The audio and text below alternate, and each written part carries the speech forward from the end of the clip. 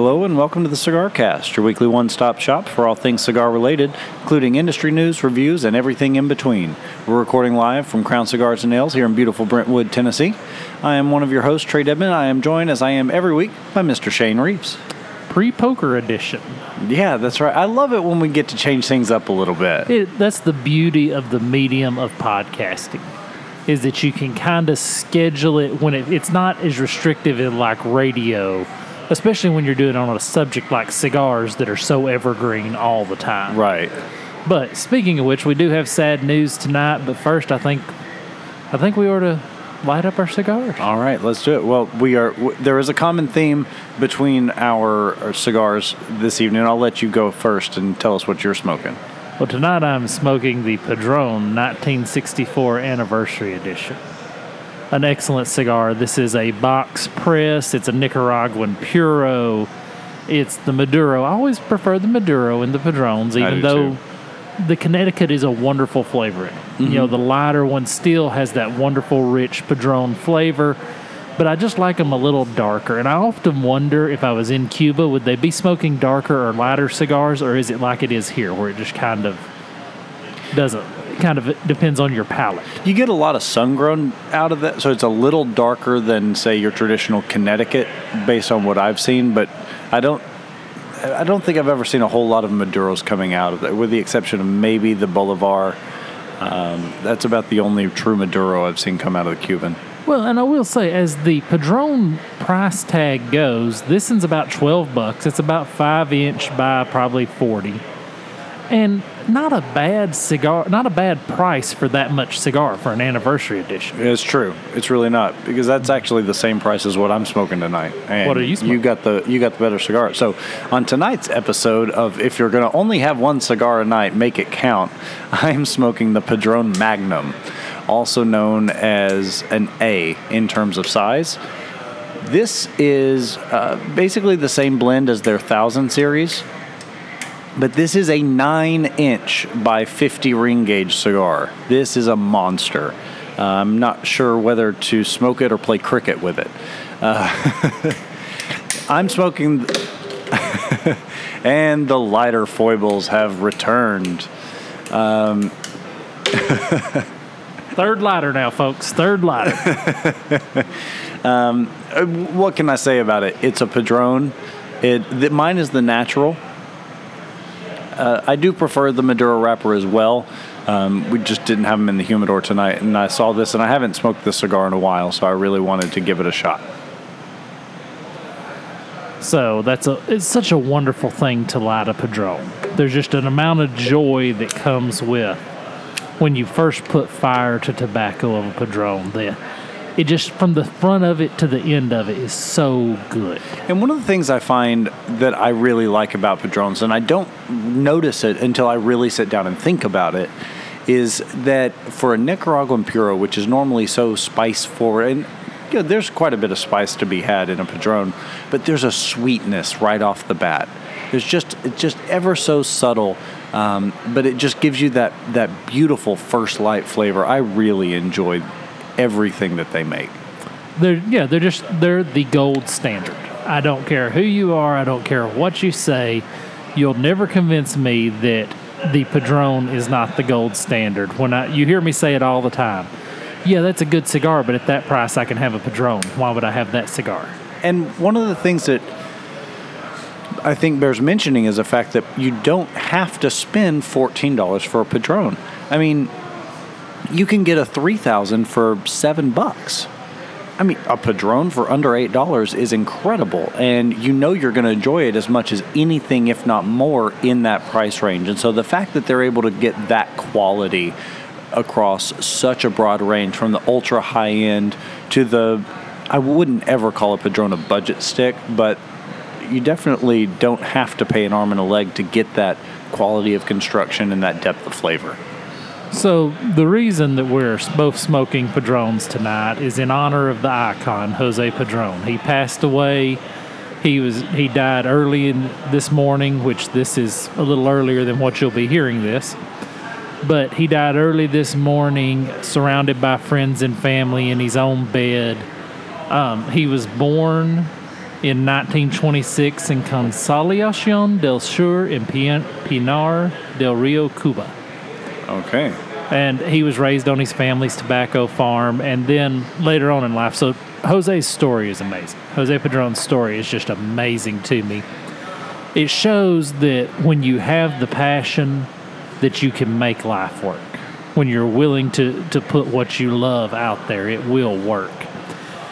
He moved when his family tobacco crops and tobacco business was taken by the government of Cuba during the Communist Revolution, when they took and made the Cuban cigar industry all government ran. They fled to the United States. Now here's a little interesting bit of trivia. If you walk into the humidor, you'll see a Padron called the Little Hammer.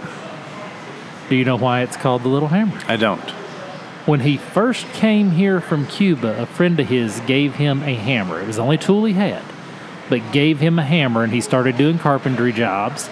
Then he created a place where Cuban refugees could go smoke cigars that they were familiar with. He started rolling cigars on his own. Then when he found Nicaraguan tobacco is when his life really changed, and when he started actually making Nicaraguan cigars. And I read an article from him one time, and he talked about how the soil in Nicaragua and the soil of Cuba was so similar, and how it raised the same tobacco. After they usually smoked cigars after a meal, then he introduced the fumar, which is a longer, more rustic cigar of a pigtail. So just built a legendary industry off of it. His family is huge. Jorge Padron is now taking over the business, the day-to-day, more often than not. And Jose wasn't without controversy. He did get a lot of protest at his Miami cigar factory when he had it there rather than Nicaragua, because he actually went and sat down with Fidel Castro and negotiated release of some political prisoners and things like that. Is that not a testament to the power of the cigar? I think it has to be. I mean, hey, listen, can we talk about this? Let's have a cigar and talk about this. I mean, is that not an amazing thing? You know, we always talk about this hobby and this pursuit, but you got to think about it. When you actually, there's very few ways you probably could have got that audience. Well, and to think about the stones on a guy who is essentially a defector from Cuba to go back, you know, under a different capacity, but to not be afraid to step foot on that soil again, that takes an amazing amount of courage. Yeah, just really amazing. Just an amazing man his whole life. I'm really sad to see him go, but he lived, 91. You're 91 and you get to die quietly at home where you're surrounded by the ones you love. Can any of us really ask for anything more? I really don't think you can. I was having a conversation about, and with some friends last night about, what do you want out of life? And, leave a legacy or this, whatever. And one of the topics that came up is having a packed house at your funeral, because you touched and influenced so many lives throughout your life that you'll be remembered. And I think he embodies that. By all accounts, they ran their company with a sense of family as much as anybody else did. And, just having done so much for cigar culture and for his community and in the industry, I think he's definitely leaving behind a legacy that we could only hope for. Well, and it's interesting because everywhere you go, you will hear people complain about the price of a Padron. And you will hear people complain about the availability of a Padron, the distribution of Padron. You will never hear a person light a Padron and complain about that cigar. It's true. They may complain about the steps it takes to get to that moment. But from the moment you put fire to tobacco, it delivers. I mean, there's nothing like it. Every time and with consistency.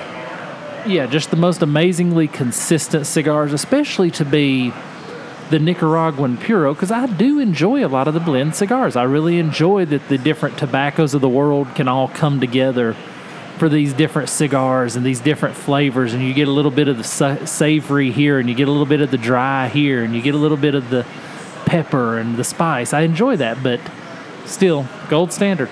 Yeah. And I mean, he'll be remembered. He'll be missed. I've been watching on Facebook all day. Everybody that I follow, you know, Jonathan Drew wrote something very loving about him, and Nick Perdomo wrote about him, and several people have written about their thoughts on, you know, Jose Padron passing away. So, but this is the CigarCast, and I think we need to be a little more happy now.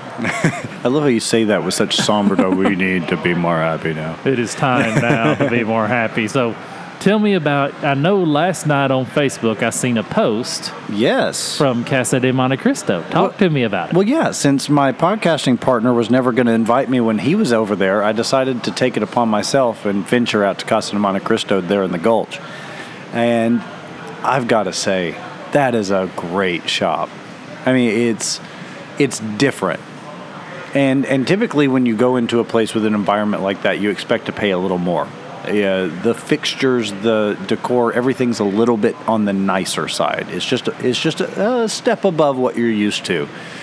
And then, you know, you walk in, as you've mentioned before, they have the cash register in the humidor, which I do like, just because it simplifies the process for me, as opposed to having to walk across the shop and then back across the shop to the register. That it just kind of makes it a one-stop shop thing. I do like that.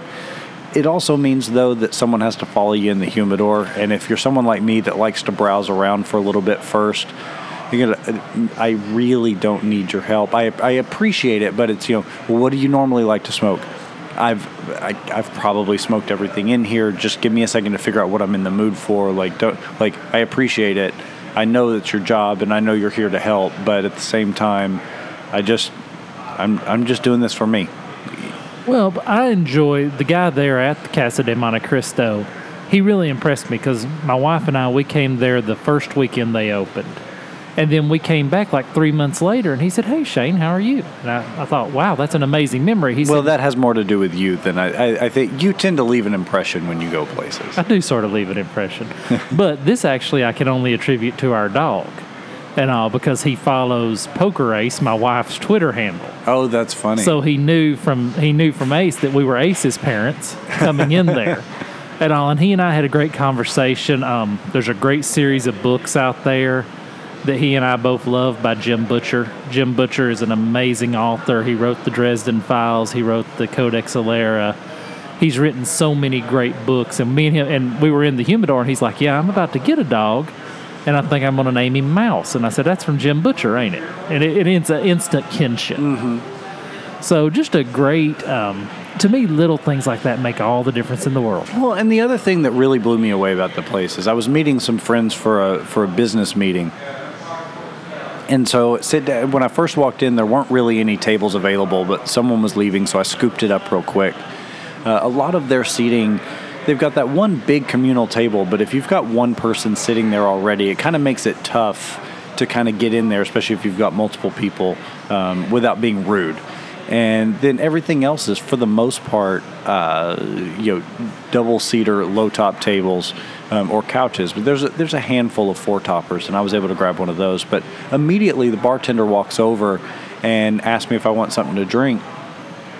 And so I grab a glass of water. But what I love about that is I can't tell you any other cigar shop I've ever been in where I can have a glass of water. And the guy was so diligent and attentive. You know, we're not getting mixed drinks. We're not a customer of his. I've already spent my money in the humidor. He's not making any money off of me, but he's still treating me the same way he does everybody else in that shop, and that means a lot to me. That goes a long way with me. And he kept all our glasses, full all night long. Well, and I don't think people realize so. The man who works for nothing, who doesn't get paid for every little thing he does, will always turn out better than the man that tries to get nickel and dime for everything he does. Right. Well, that's always been my thing about, the difference between the sales team and the customer service team at any company. Any company, I don't care who you are. Everyone always pays their sales team so well because that's a revenue center, and so you want to reward those who keep the lights on, and I get that. But the people your customer service team is who keeps the doors open. It's who keeps your customers around. The best sales guy in the world can't do anything if he's got no support on the back end. And most of the time, your customer service people are not bonused or paid on commission. It's all straight salary. So they do end up going the extra mile and doing the extra things for no monetary benefit for that act. And I think there's something very, very powerful about that. Well, and there's a personality that lends itself to customer service, the same as there's a personality that lends itself to sales. And you have to work hard to develop those attributes. And I do agree. I think it's one of the inequalities in our society that customer service doesn't ever seem to get the amount of respect, the amount of accomplishment as what Salesforce does. Mm-hmm. And keep in mind, as a salesman, you come in on a dry sale, or a cold call. Pardon me, I'll use the parlance. If you come in on a cold call, they don't necessarily dislike you, and they don't necessarily have a problem. You're just coming into it. Most of the time at customer service, you start from the position of behind the 8 ball. Yeah. They got a problem when they call you, or else they wouldn't call you. Right. I mean, I used to work front desk at a hotel, and most of the people, you deal with people for a couple of minutes checking in and out, but most of the time you spend your day fixing problems, and you get people who are angry or upset or somewhere on that scale, and it becomes your job to de-escalate a situation. And there's real skill in that, and I really wish more companies would understand how valuable that is. You see turnover in customer service so much, and it's usually because people feel underappreciated. Yeah, people don't quit jobs. People quit bosses. Right. I mean, that's just the way it works. And it could be a direct supervisor, or it could be the culture that, it could be the CEO creating a culture that trickles it down. Yeah, you have to build that in. It's a living entity. But coming back to good cigars. So did you get the Jaime Garcia Super Toro, or did you get or Super Gordo, or did you get the Toro? The Toro, and I was so excited about that because that is my favorite size and shape of that cigar. And you can't find it anywhere. Everyone has the Bellicoso and the Robusto.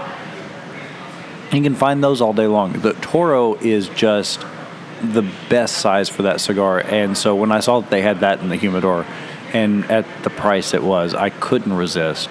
And then I also had the Romeo Nicaragua 505. Always a great cigar. Absolutely a wonderful cigar every time you pull it up. Yeah, oh, absolutely. And it's made by Altadis, so it's actually their company makes that particular cigar. And I was really kind of surprised to see that the price on that wasn't necessarily any better than their prices on other things. Their prices on everything are really, really good. And I part of me expected it to be a little bit better margin on the Altadis stuff, but it was about the same. So we teased it last week, and we never got around to talking about the TV shows. So it's interesting that Netflix and chill has actually become a part of our culture.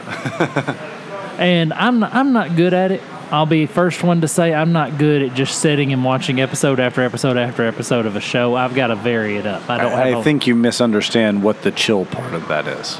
Oh, is there a substance associated with chill in that? No, not a substance. More of an activity. It's not something that one does alone. Oh, okay. That may be my problem. Yeah, there you go. But, but like the last show that I power watched, let's use the term power watch because that's what I would more liken it to.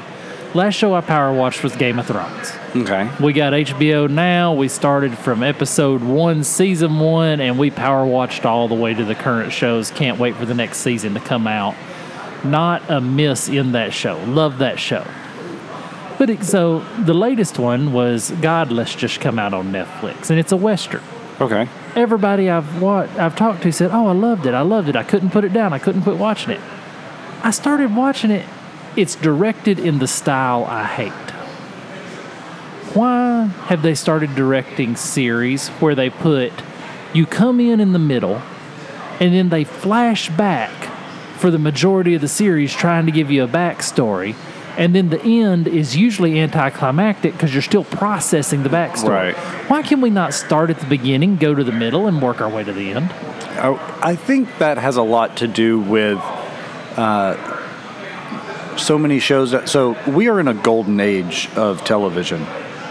There's so many options and there's so many avenues and outlets that just to get a TV show picked up these days is a miracle. So I wonder if maybe because you never know if you're going to get picked up for a second season, you never know what size order you're going to get for the next series, if it's going to be 12 or 20 episodes or whatever it is, that they have to try and bottle every episode to stand alone to a certain extent so that if they don't get picked up, they haven't spent a whole season on the lead up to what they're trying to do, and then they never get picked up and there's no payoff.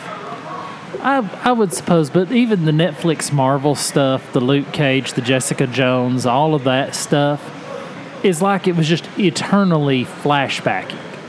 And furthermore, if I don't like the series you like, it's not an indictment of your personality. I find that so funny because I feel like that's a relatively modern thing. I don't feel like it used to be, oh, you don't like Friends? How dare you? Or Seinfeld or whatever. I didn't feel like there was that personal attachment, but it seems like now, maybe it's because we consume TV on our schedule, so we feel more personal about it. But yeah, if someone tells me they don't like something, it doesn't bother me, but there's so many people, I can't get into that. What do you mean? It's as if I slapped their mother. Yeah, one of my best friends, I said, I quit Godless 4 episodes in. How did you quit 4 episodes? It was just not interesting to me. It's like the guy that walks up to you and says, hey, I got a question for you. And you say, okay. And he spends 15 minutes giving you the backstory before he asks the question. So everyone out there, this is the process when you have a question. And especially this is how I tie this back to the cigar business. I told that story so I could tell this one. When someone walks up to me and says, hey, what would you recommend? And when we're in the humidor together or we're in there together, what would you recommend? I don't tell them the backstory of from the first cigar I smoked to the one I'm picking out tonight. I answer their question. And if there's more information needed, to me as the answerer, I will request more information. Okay, how do you like your coffee? Okay, how do you drink booze? Okay, what's your, what are you in the mood for tonight? What kind of day have you had? What are you going to do while you smoke this cigar? These are all questions I can ask. But I hate when somebody walks up to me, hey, I had a rough day, dog got ran over, wife left me, feel like I'm living in a country song, I've got $5 left in my name, what should I smoke? The end of a 357 Magnum, for crying out loud. I mean, it just absolutely blows my mind. Hey, come in and just say, hey, what do you want to smoke? What do you think I should smoke? Which way do you think I should go with this? And then we'll work from there. We'll work from the answer backward. Show me the baby, I don't need the labor. Ain't that the truth? But I don't understand why it's that way. I don't understand what about our life has become that way. But it's tremendously fascinating to me. Human nature is just absolutely amazing. Yeah. And so I guess we need to step away and take a little break. Yeah, it is about that time. It's flying by tonight as usual. But we're going to take a few minutes, and we'll be right back with more after this.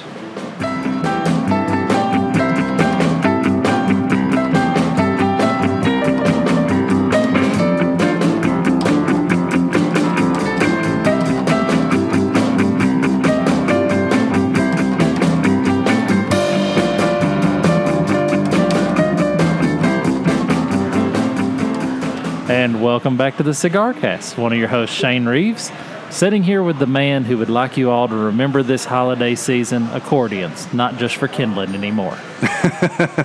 Trae Dedman. Welcome back, everybody. And I had to get my weekly accordion shot in there. And it's a terrible crime against nature musical instrument. I found one on Craigslist recently that I'm waiting to pull the trigger on. I'm really excited now that you mention it. How much is it? I'll buy it so I can pull the trigger on it. I'll empty the magazine. I meant that figuratively. I'll make the world a better place, one accordion at a time. So, coming back, we've been smoking our Padrones. I feel like we're having an upper crust show this week. So, before we get into it, I have a burning question, and I need your advice on this. My holiday Christmas party is coming up. So I don't think I mentioned it on the show, but for the last month or so, I've been watching every Bond film from start to finish. I've been jumping around, but I'm a huge Bond nerd. And it's just going back and rewatching them all because they're all on Amazon Prime. It's wonderful.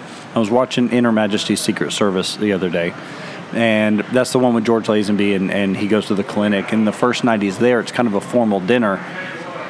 And because he's acting as someone else, he dresses for dinner in full tuxedo with a kilt.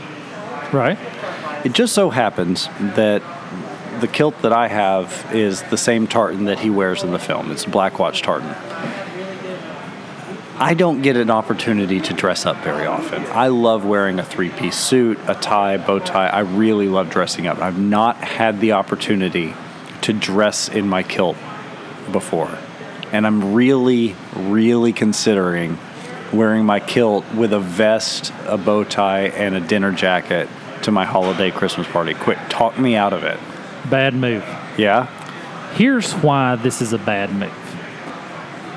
Then the attention turns to you, and the bosses immediately lose the attention. The people stroking the check for the hors d'oeuvres, for the shrimp, for the drinks, for all of these things have already lost the attention. So I think there's a time and place for the kilt. I think the company golf outing is the time and place for the kilt. But the company holiday party, I just don't think you can make it work. I think it's going to be too distracting for everyone else involved in the party. Even with the full tuxedo jacket, the bow tie, especially with the full tuxedo, the bow tie. Go classic, go straight black, really make a good showing of yourself, perhaps a decorative handkerchief. But leave the kilt at home. I mean, that's really and always fun is see if you can get one of those magician's handkerchiefs where you pull it out and it keeps coming. I have one of those. That's a great gag. That's always just the flowers up my sleeve. Now, is this a single event or is this a +1 for This you? is a single event. It's employees only. It is employees only, which I can understand. If I happen to have a holiday party, I think that's the direction I would want to go with it. We did +1s last year for the first time, and first of all, it doubles the expense of the evening, but it increases the complexity probably about fourfold, just because everyone's that you're trying to take care, everybody, but you're having to introduce, and it becomes so. I'm glad it's just a single event. Would have liked for it to be a +1 event, just because I don't get out to do things like that very often. It's fun to share the experience, but I think it'll be a nice, stress-free evening. That brings me back to a time in my youth. We used to have, down in Wayne County, family dances on Saturday night. Now, have you ever been to the family dance? No. So what you do is you get you a Legion Hall, you get you a band that's not playing at a local Mexican restaurant that night, and my grandparents would always pick me up about 5, and we would actually go country western dancing. This was before the days of line dancing ruining life. And we would actually go dance the night away. We'd dance till 9 or 10 a night, and it was a family thing. There was no booze. There was no alcohol involved. Everybody just went and danced and had a good time, and I don't think that exists in our society anymore. It's true. When I was in college, I was waiting tables and had this great table of regulars that would come in quite a bit. And it was an older couple that was not only part of a senior community, but very involved in their little senior group, the big group. And they would do that. And they would have dances, I think, once a month, where it was the same kind of thing, the punch with the little circular piece of ice floating in it that tastes terrible, and the little, flavorless cookies. They did it right. And I did go to that one time and just got to experience. So I was the youngest person there by 60 years. Well, yeah, and also the tallest. Right. But it was so much fun. I think there's a place for that, because you're talking about not having somewhere to go. It'd be nice to be able to go to a dance, something not involving a drum machine, something not involving drinking, something where just people could go, because I learned a lot about being a gentleman while there. Well, see, when I was a kid, I did a little bit of competition ballroom dancing, and I really enjoyed that. And it's just something about being able to waltz and foxtrot and cha-cha, do the dances you see in the movies. There's something, it's so much fun, and I just don't get the opportunity to do it anymore. So it would be fun to be able to pull those skills back out. Well, and it's interesting because as we talk about that did contribute to my upbringing and why I value being a gentleman so much. Why it was always important to me to be a gentleman regardless of who I was dancing for, whether she was, my age at that time, 10 or 12, or whether she was 16 or whether she was 65. It really didn't matter. There's a gentlemanly way you dance. Right. There absolutely is. One of the other gentlemanly things is let's talk for a minute about tipping in the cigar shop. Okay. And I know I try to get bent back into shape for me stretching for that one. But the master of the segue. Yeah. So tipping in the cigar shop. What is it a percentage of the cigar? Is it a set amount? Is it depending on the amount of service? What do you consider the defining characteristics of how you tip in the cigar shop? So I actually had a friend ask me this very question a few weeks ago, and it really depends. For me, it really depends on the shop. So if it's the type of shop where there's really nothing offered but cigars and maybe a drink machine, like a little cabinet, I don't think you're under any obligation to tip. Now, the exception to that is if you walk in and you tie up the guy for 5-10 minutes because you really don't know what you're looking for. Or maybe someone's helping you. You don't smoke, but you're getting a gift for someone who does. So I think a couple of bucks is appropriate. It's certainly not mandatory or even expected. But if it's the kind of thing that you feel obligated or feel so inclined to do, then I think that's perfectly acceptable. Well, it's interesting because cigar employees they don't get a percentage like waiters do. Everybody says, okay, you go, if the service was excellent, you tip 20%. If the service was mediocre, you tip 10, 5. There's a percentage of the total bill there that makes it easy. You can't really do that with cigars. And all the time, I can't tell you how many times I've seen somebody come in here, hey, headed to a bachelor party, headed to a wedding, headed to a funeral. I need a box of cigars for this event. Who's bringing a box of cigars to a funeral? Well, my family. But anyway, this is what you hear. And rest in peace. So it's a wake and a cremation. That's right. But they're here to get a box of cigars, and they go in there and they're ready to drop $250. But the sticker shock on a $250 box of cigars gets them so that the poor person behind the counter gets nothing for the 15 minutes they spent explaining to this person, this is a little better cigar. This is a little worse. So if you are just picking up that gift or sending someone to pick up, hey, honey, run to the cigar shop, grab a box of cigars, don't forget to throw a 5 at the guy, throw a 10, be appropriate. Yeah, and I think it's... and if the shop is a little bit different, if it's someplace like Crown here or like Casa, where there's a bar and there's a bartender and they're doing something for you, then I think it's appropriate. My standard is always $1 a drink, or about 75 cents a drink. If you're having multiple, it kind of works out to that. But so, if it's something where you're hanging out and they're doing work for you, keeping the ashtrays clean, like the guy last night, we sat at the table for a couple of hours and he kept my water refilled. I tipped him like $3 when we left just for keeping my water filled, just because it was the level of service that I was, so I think something like that's appropriate.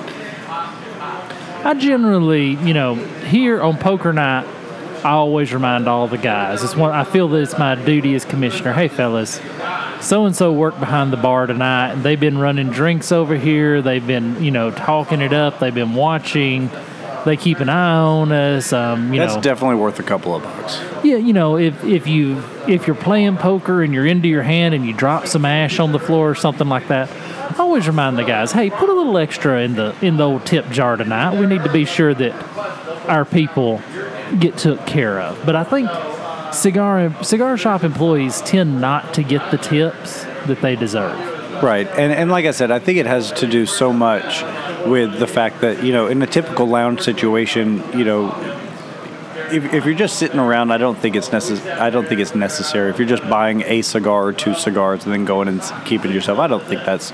But if they're running drinks, if they're doing something for you, I think, and it's definitely, it's not a percentage. If you have a cigar and 3 beers or whatever it is, then maybe close to a percentage at that point if that's making up the lion's share of your tab. But I mean, just kind of. But it always goes a long way. Most cigar shop employees are not going to be expecting anything. So anything that you do to show them that they're appreciated goes a very, very long way. Now I'm going to reverse it. I would contest to you the cigar is the ultimate tip to give to someone else. I can't tell you, I disagree. Oh, man. Okay, here's my scenario. Okay, I'll let you go first. There's been 2 scenarios in which a cigar tip has gotten me an untold amount of gratitude from the person tipping. Okay. Guy, he cuts lumber, cuts trees up around our area. I needed a splitting block. I needed a block of wood, a large stump with which to split my lumber on, or my firewood on in the back when I'm making kindling, stuff like that. Yeah. I Facebooked him, hey, need a block to do that. Do you have anything around? How much would you charge? He said, hey, I got a bunch of scraps. Come over here and get them. Get whatever you want. Be glad for you to have it. So I went over to his house and I handed him a cigar. I said, thank you. Thank you for your time. Thank you for this. And you can usually tell someone, especially a blue-collar worker, can enjoy a good cigar. And it was a wonderful scenario for him. He loved it. He was so appreciative. He messaged me later, hey, you didn't have to do that. It was stuff I was going to try to get rid of anyway. But a great amount of acknowledgement came from him. And I think that's one of those scenarios. I think that's one of those scenarios where it does make sense. A valet, I think that could. I mean, they're working for tips, so you wouldn't want to necessarily get in the way of their ability to eat later on that night. But I think someone like that, card dealer, something like. But definitely not for someone who works in a cigar shop. Oh no, because they're surrounded by them, they can smoke whatever they want. Well, but now if I bring a caddy, great tip for a caddy. Great tip for a caddy. Yeah, outstanding caddy tip. And another scenario, when I had framers working for me, building houses, it's Friday afternoon. If you don't know, business stops at noon on Friday on the construction industry. I think that's every industry. Yeah, well, we get to go home, being the difference. Oh, okay. But noon Friday, I show up with a box of cigars, not expensive cigars, just good cigars, and go out to all the framers and shake each one of their hand and hand them a cigar. Hey, I appreciate how hard you worked for me this week. I appreciate all that you've done for me. It's been hot. It's been sweaty. I hope you enjoy this relaxing with a cold drink this weekend. Yeah, okay. And all. So it's a great gift in that realm. So you're saying a tip outside of a scenario where actually tipping would be appropriate? Yes. Yeah. Okay. I think that's probably the best way to put it. In that case, I do agree with you. And throwing a cigar at somebody as a token of appreciation is always a good move. Yeah, unless they have lung cancer history in their family. Well, it might be a little crass. I'm not going to sit and take their medical history. If they don't like the cigar, they can take it home and give it to one of their kids. I'm just saying, if you happen to have that information. But, we're full of bad examples tonight, aren't we? We're not making the world a better place tonight, Trey. I'm just telling you. But I think it's a great thing. And I think you can get a lot of mileage out of a cigar tip. Because the next week when I needed something changed or the inspector did something stupid and I had to have the framer fix that, he thinks back, he really appreciates me. He really acknowledges, just like we're talking about with customer service. Mm-hmm. He really acknowledges, even if it's the guy that's just toting 2x4s. He acknowledged me. Let's not send him a bill for that, fellas. He sends us plenty of work. Right, exactly. I think it can go a long ways toward that. It's a great gratitude. It's, kind of like a nice bottle of whiskey or something like that. But the good thing, I don't like to give a bottle of whiskey unless I know for the fact that the person appreciates that sort of thing, that's his drink. And all. Because that's a very polarizing drink. Yeah. Good, and good whiskey can get wasted very easily, which is a terrible thing. Yeah, mixing it with Coke. Yeah, putting ice in it. The recipe has enough water. Don't add any water to the recipe. Jack Daniels knew what he was doing. It's also a great icebreaker. Back when I was in sales, oftentimes I'd walk into a place and you'd see someone would have either, like a cigar box on their desk, whether it was for decoration or because they enjoyed cigars. Or I remember one particular case, I walked into an auto shop when I was selling advertising, and the guy had a cigar sitting on the desk. And it was a cheap cigar. It wasn't anything of note, but I happened to have a bunch of cigars in my car because I always do. And so he was on the phone when I walked in. I said, "Hang on a second," and I ran back out to my car, grabbed a cigar, and when I made my introduction, I handed it to him. Hey, my printer at the office, the printer that I run, it's a KIP 3100. It's a large format laser printer. It is a very high-end piece of equipment that's necessary to my work. The guy that always brought me supplies, he lived down in my neck of the woods. And he knew that if I called and said, "Hey, I need 5 rolls of paper," if he dropped them by my office himself that afternoon, he was going to get a good cigar. Save me $14 in shipping every time I needed paper. Right. So it's funny how stuff like that, I didn't do it for that reason. I did it because I liked the guy, because he's a good dude, and it was something fun to share. Right, absolutely. But so let's talk also now about the high-end gift. Okay. Last week we seen the guy that had the cigar bar backpack, and we were both enamored with it and really watching that. So, rescues your kid from a well, and you're getting ready to spend over, a couple $100 on a gift, or perhaps, a builder friend of mine that sends me $30,000 a year in house plants. Yeah. And all the high-end gift. What do you get? Well, I think you really can't go wrong with they make these golf divot tools that have a little cigar holder on them. Yeah, that I've now mentioned on 2 shows in a row. Sorry, folks. Couldn't let that go by, Mr. Fantasy Football Loser. But anyway. I just got the bird on the CigarCast. A first. Probably not a last. Yeah, definitely not the last. It's funny. We talk about gifts, usually with a budget in mind. So we don't really talk about the high-end stuff very often, but there's definitely a lot that can be done. DuPont. I mean, if you really want to... Now, everyone talks about the line 2, the multi-$1,000 special limited editions, but they make some great lighters in the $200 to $300 range that if that's the kind of thing, if you really want to spend some change, DuPont is something that everyone knows. Right. And when you flick it open, you hear that ping. Everyone around you knows. And it's a great, status symbol, but it's also a very finely engineered, just well-made piece of equipment.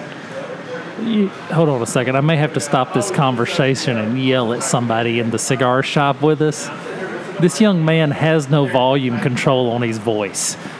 He speaks every day like he's talking, like he's a French prostitute. I'm about to have to stop the show and yell at someone. He's on the deck of an oil rig in a hurricane. Yeah. I mean, you would think he flies the drive time chopper as loud as he speaks. I may have to stop the show and yell at him here in Hey, just don't a make me minute. turn this thing around. That's right.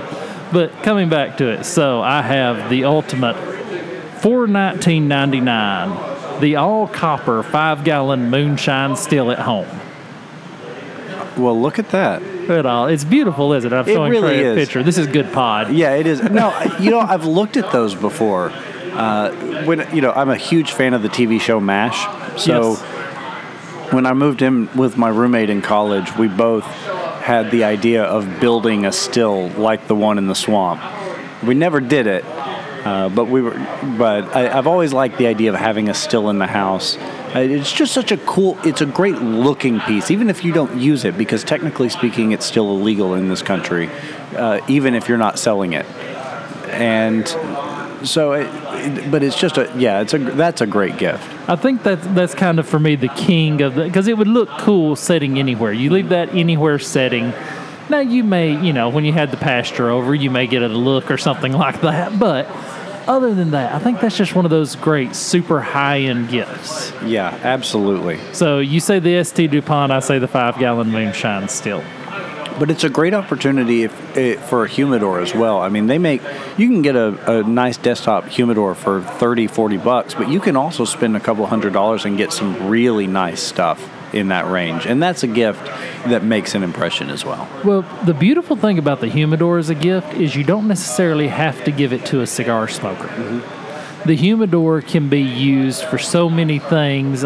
People use them to put jewelry in. People use them for all manner of storage, of keepsakes, of knives, of anything like that that's really precious. They can use a humidor to store that. Right. Hard to go wrong if you think they might be in cigars, but you don't know for 100%, and you're looking for that gift. Hard to beat the humidor. Yeah, it's true.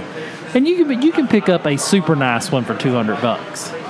And all. And now, if you're going to do that, don't get the logo humidor. Don't get the Rocky Patel symbol on the top or the Habano symbol on the top. Go for the humidor that just is a nice looking wood box. I'm looking at the selection over here at Crown, and I see several that don't necessarily have the logo. One year, one of our lumber companies got us all jackets, and I swear I felt like I was in NASCAR. It's Henley Supply, and it's got Woodward windows down the side, and I just felt like I should jump in a car and drive around doing nothing for a couple of hours. So avoid the logo if you are going to give the humidors a gift. And what's great about the humidor too is that there are so many versions and options out there depending on someone's taste. Some more dark mahogany, sort of very masculine kind of looking, and then you've got the stuff that is more decorative, painted. There's one sitting over here on the counter at Crown that I really love. It's got kind of a nautical theme. It's got the cedar planks with the canvas and the brass fixtures and stuff like that. It's something that really appeals to me. So you can really dig into someone's personality that way as well. By the way, remind me in a future episode, I'd like to address 70s music and why they had a nautical theme. Why it was Come Sail Away or The Wreck of the Edmund Fitzgerald, or why there were so many nautical songs in the 70s when nobody was sailing around. We'll address that. Yeah, we're going to address that in a future episode. But for tonight, we have to go from the expensive to the less expensive, to the cigar under $8. All right. Now, I know I've probably hit this one before, but it bears repeating. The Charter Oak Maduro Lonsdale cigar.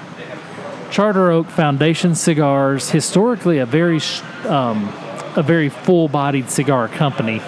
I find the Charter to be medium full. I would put it on the full. I think you put it. And the reason for that is that it's got some rough edges to it. So whereas, it's definitely not the smoothest cigar that you're going to smoke, and I think that extra little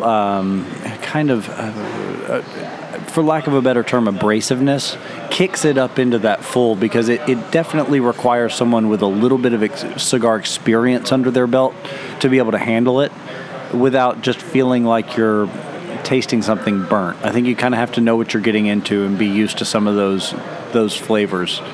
So I would put it squarely in the full body category. Well, the wrapper is a Connecticut broadleaf. Even though this is a Maduro cigar, it's still a Connecticut broadleaf wrapper. The binder is Nicaraguan Habano. The filler is Nicaraguan for Jalapa and Esteli. So the recipe is good. Right. The recipe is right there. You kind of, that cigar is going to perform. $5.12 MSRP. Realistically, you're probably going to spend $6.50-$7 on this cigar anywhere you go. Right. If you can get them. That's the thing. As soon as they get into shops, man, they fly. If you see them, grab two, because trust me, they won't be there tomorrow. It's true. And I've seen them as low as about 5.5. I've seen them as much as about 6.5. So it's or $6.75, depending on the size. So it's squarely under that $8 benchmark, which we've been flirting with for the last couple of weeks. So it's a nice change of pace. Well, it is, and it's an excellent cigar, and it don't matter. You can have this cigar, and if you're going to tip, somebody who is a cigar smoker with it, not necessarily the one you bring out, for someone who just smokes one occasionally. Yeah. Who just ever so often will enjoy one. For that, get them something in a tube. My recommendation, if you are going to get a cigar for somebody that says, oh, yeah, I smoke a cigar, ever so often, a couple a year, something like that, get them a tubo. Because it's sealed, they don't have to have a humidor to keep it in. It's going to stay relatively fresh. A little bit longer than cellophane, but not forever. Well, no, not indefinite. They're not going to put it in their glove compartment and a year later light it up. Exactly. And work out. Although I have known people that have done that. But the other thing is nice is that it looks nice because it presents really well, and it also, just if they're not the kind of person that has a travel humidor or even a real good dedicated place to store it, it adds a level of protection to the integrity of the cigar as well. Well, also you throw it in your golf bag. If you're going to play around the golf, you can throw it in your golf bag. Don't have to worry about it getting dented up. Have you ever smoked a cigar with dimples? It happens. Yeah, it does. So the tubo is that's another little gift giving tip that tied in with the cigar under $8. But and it pairs well with that divot tool that you like so much. That I seem obsessed with mentioning. You can put it in your cigar holder. and all my apologies to everyone out there listening for my obsession with that particular thing. I'll probably mention it again before Christmas is totally over. Right. And how it may be a New Year's gift. Things like that. But, well, been a good show tonight. Really enjoyed it. Really enjoyed just relaxing. Again, we're going to miss Jose Padron. He was so good. He was an icon in the industry. Makes my favorite cigars. What more can you ask of a man to be remembered? That's exactly right. And the legacy that he'll leave that he has left behind is one that is probably one of the best in the industry. So that does bring us to the end of this week's show. I want to remind everybody that we love hearing from you. Drop us a line, info@thecigarcast.com via email. You can reach us, facebook.com/thecigarcast. And, of course, we're on Instagram and Twitter @thecigarcast. Well, everyone have a good week. Smoke a good cigar and think well of us.